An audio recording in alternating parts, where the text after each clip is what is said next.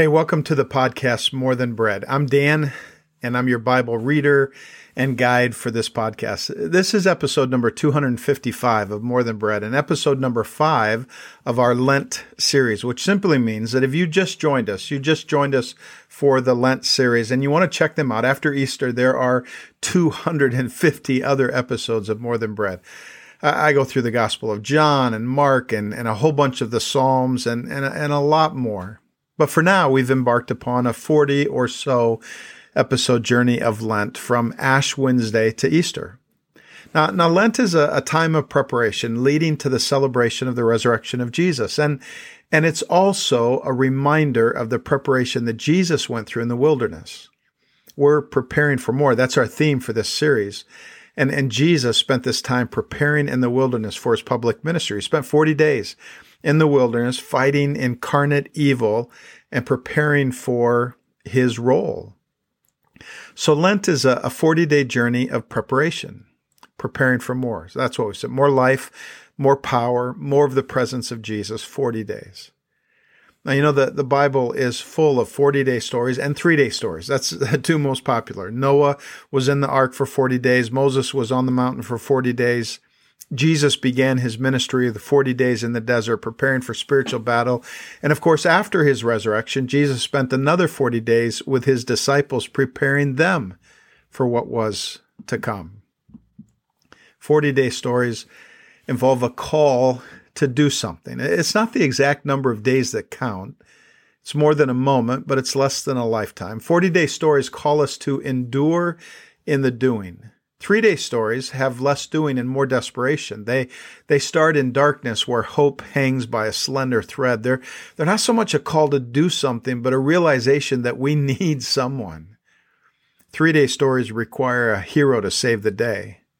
And man, when God is the hero, a lot can happen in 3 days, right? I love 3-day breakthroughs. The essence of our faith is the 3-day story of the death and resurrection of Jesus. It's this breakthrough that gives us our greatest hope. But if 3-day stories are kind of like microwaved hope, 40-day stories are more like all-day barbecue, smoked, slow cooking.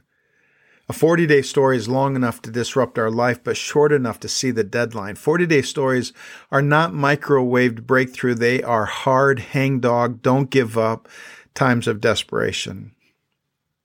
So how about you? Are you praying for a 3-day breakthrough, or are you praying for a hard season of perseverance where breakthrough will only come if we don't lose heart?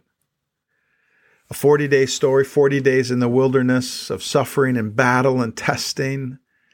That's what Jesus went through, and that's what we're kind of mimicking. We're modeling our 40-day Lent series after the 40 days of Jesus in the wilderness. So let me read the 40-day story of Jesus' preparation again. Luke chapter 4, verses 1 through 19. This time I'm reading from the New Living Translation. Then Jesus, full of the Holy Spirit, returned from the Jordan River. He was led by the Spirit in the wilderness, where he was tempted by the devil for 40 days. Jesus ate nothing all that time, and he became very hungry. And then the devil said to him, "If you are the Son of God, tell this stone to become a loaf of bread." But Jesus told him, "No, the scriptures say people do not live by bread alone." There's our theme verse again, right? Verse 5, Then the devil took him up and revealed to him all the kingdoms of the world in a moment of time. "I will give you the glory of these kingdoms and authority over them," the devil said, "because they are mine to give to anyone I please. I'll give it all to you if you'll worship me." And Jesus replied, "The scriptures say, you must worship the Lord your God and serve only him." Then the devil took him to Jerusalem, to the highest point of the temple, and said, "If you are the Son of God, jump off. For the scriptures say he will order his angels to protect and guard you, and they will hold you up with their hands so you won't even hurt your foot on a stone." And Jesus responded, "The scriptures also say, you must not test the Lord your God." When the devil had finished tempting Jesus, he left him until the next opportunity came, and then Jesus returned to Galilee, filled with the Holy Spirit's power. Reports about him spread quickly through the whole region. He taught regularly in their synagogues and was praised by everyone. When he came to the village of Nazareth, his boyhood home, He went as usual to the synagogue on the Sabbath and stood up to read the scriptures. The scroll of Isaiah the prophet was handed to him. He unrolled the scroll and found the place where this was written. The Spirit of the Lord is upon me, for he has anointed me to bring good news to the poor. He has sent me to proclaim that captives will be released, that the blind will see, that the oppressed will be set free, that the time of the Lord's favor has come. The Spirit of God led Jesus into the wilderness. Man, the wilderness is not a place that any of us seek, but so often it is the very place where God seeks us.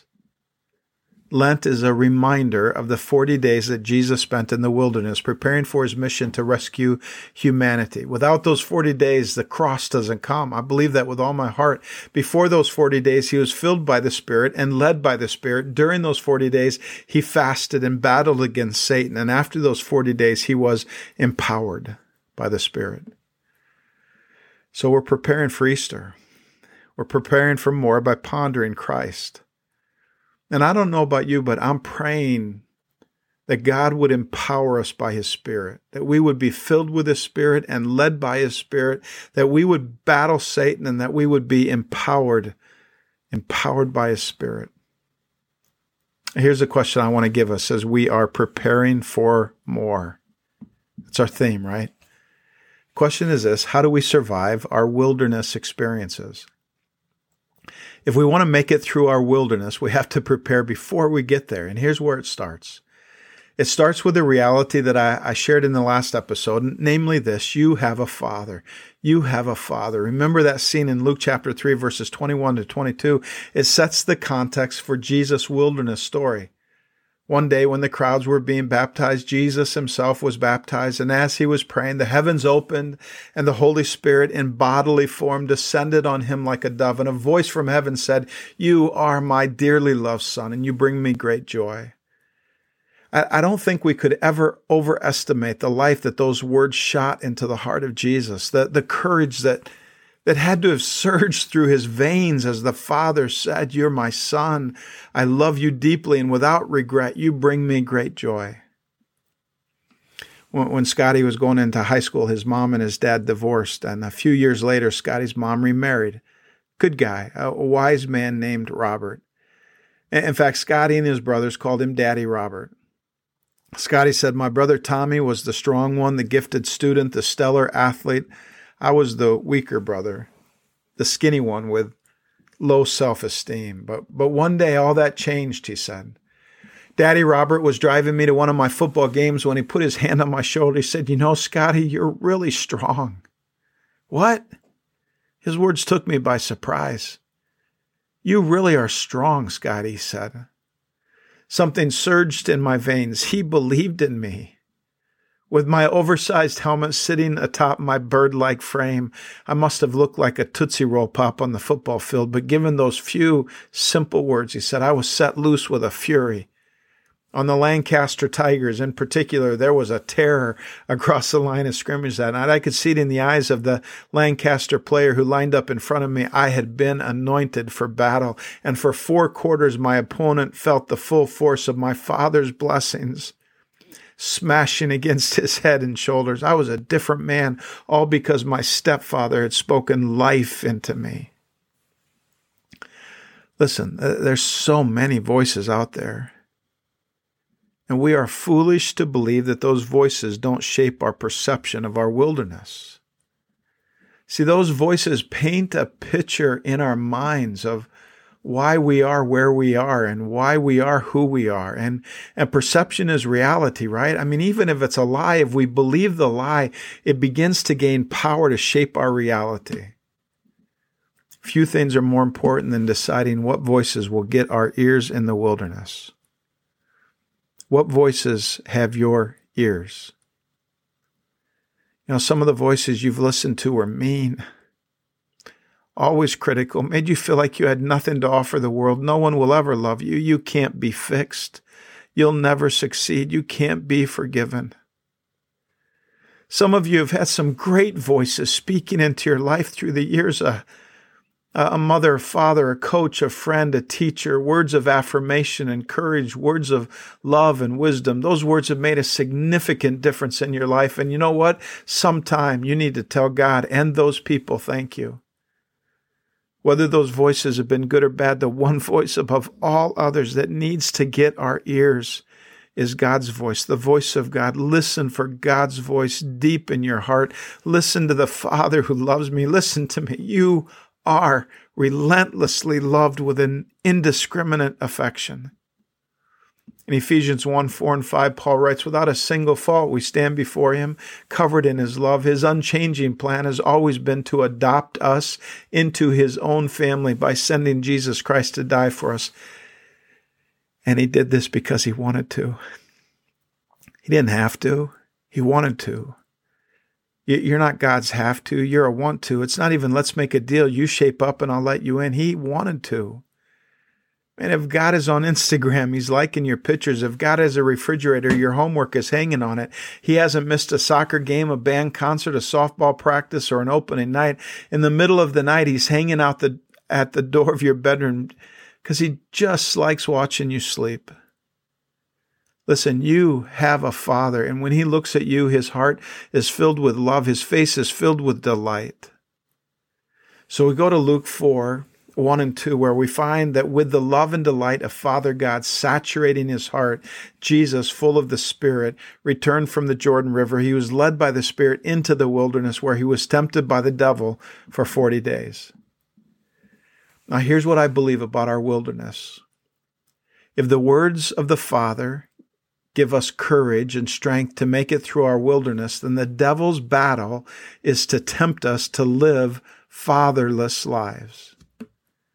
It's like fatherlessness is the new cultural norm. It's a story being written into the lives of the next generation, a story heard in songs and seen in movies and read in blogs. Now, even if fathers aren't missing, we're being told that they aren't necessary. But that doesn't stop the search or fill the hole. In the wilderness, we're faced with the question, will I live like I'm fatherless? I think that's at the very heart. That's the essence of the wilderness war. The battle that Jesus faced was a temptation to believe that he had been left fatherless, that he must find his own way, lead his own life. I mean, look at the first battle scene. It says Jesus ate nothing all that time and became very hungry. And then the devil said to him, if you're the Son of God, tell this stone to become a loaf of bread. But Jesus told him, no, the scriptures say, people do not live by bread alone. See, the first battle point, I think, is the temptation of entitlement. I'm going to give you 3 battle points. The first is entitlement. And the lie from Satan is that the Father is holding out on us. That's entitlement. Father God is holding out on me.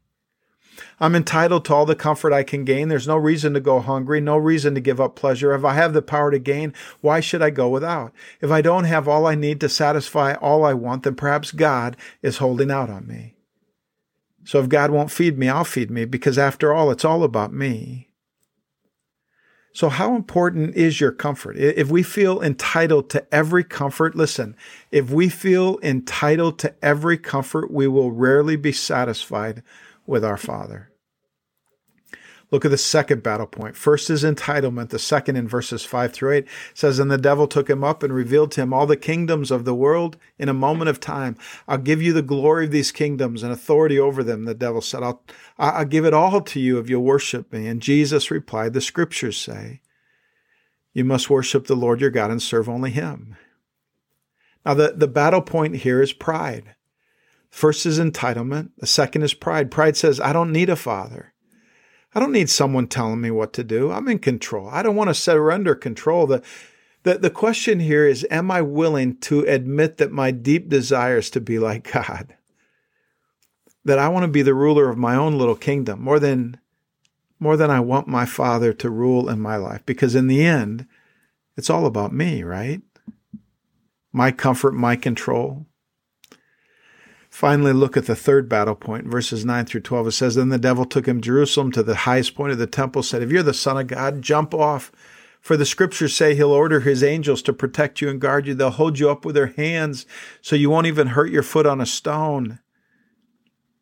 Jesus responded, the scriptures also say you must not test the Lord your God. I think the battle point here is shame. Shame says, I'm not a lovable kid. If the lie of the first two battle points is that God is not a good father, then the lie of the final battle point is that I'm not a good son, I'm not a good daughter, I'm not lovable. This is shame. Shame is different from guilt. Guilt convicts, shame condemns. Guilt says I did something wrong. Shame says I am something wrong. Guilt says I made a mistake. Shame says I am a mistake. Shame hides, runs from love.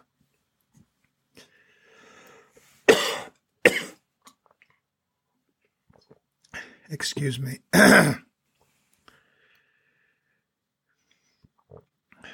Shame is different from guilt. Guilt convicts, shame condemns. Guilt says I did something wrong. Shame says I am something wrong. Guilt says I made a mistake. Shame says I am a mistake. Shame hides, runs from love. It's always asking for love to be proven because love must be earned. In a twisted kind of way, shame says love is all about me, what I do or do not deserve. So perhaps the antidote to every single one of these battle points is that we need to dive into the heart of our Father. We need to give him our ears. I think one of the most important survival skills is found in each of the temptations. At each point, Jesus' response was steeped in Scripture. He was listening for the voice of God. He was listening to the words of the Father. Even more specifically, in the first temptation recorded in Matthew 4:4, Jesus answered, "It is written, man shall not live on bread alone, but on every word that comes from the mouth of God." That's our theme verse. If we want to survive our wilderness, we need to find life in the Word. We need to give God our ears. Through the Word of God, we hear the voice of God, and His voice speaks life and courage and perseverance into our hearts. We listen to the Word. We learn the principles and the truths of Scripture, and we lean into His instructions. But there's something else here, something of great beauty and power that we so desperately need in our wilderness, because we need more than words of life. We need the life that comes from the one who is the Word. The one who went into the wilderness to grab life for us. You know, in the Gospel of John, there's a confrontation between Jesus and the religious leaders of his day.